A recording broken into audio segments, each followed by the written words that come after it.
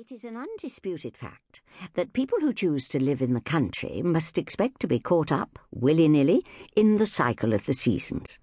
Spring cleaning is done to the accompaniment of the rattle of tractors as they drill up and down the bare fields outside. Lambs bleat, cuckoos cry, blackbirds scold inquisitive cats, while upstairs the sufferers from spring influenza call hoarsely for cold drinks.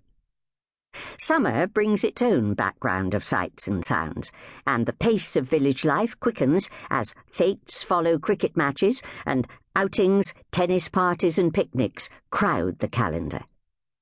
There is not quite so much junketing in the autumn, for harvest takes pride of place, and both men and women are busy storing and preserving, filling the barns and the pantry shelves. It is almost a relief to get to winter, to put away the lawnmower, to burn the garden rubbish, and to watch the ploughs at work, turning the bright corn stubble into dark chocolate ribs ready for winter planting, while the rooks and peewits flutter behind, sometimes joined by seagulls when the weather is cruel elsewhere. For each of us in the country, our own particular pattern of life forms but a small part against the general background of the seasons. If you are a schoolmistress, as I am, then the 3 terms echo, in miniature, the rural world outside. The Christmas term brings the arrival of new children to the school, harvest festival, and, of course, the excitement of Christmas itself. The spring term is usually the coldest and the most germ-ridden, but catkins and primroses bring hope of better times, and summer itself is the crown of the year.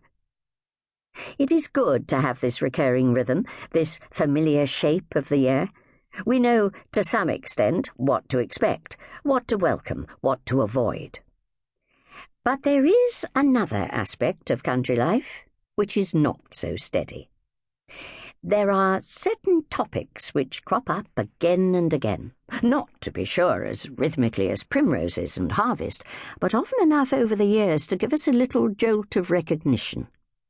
There is the matter of the village hall, for instance. Is it needed or not needed? And then there is the parlous state of the church organ and its eternal fund. And Mrs. So-and-so is expecting again for the 12th, or is it the 13th time? And something must be done about her house, or her husband, or both.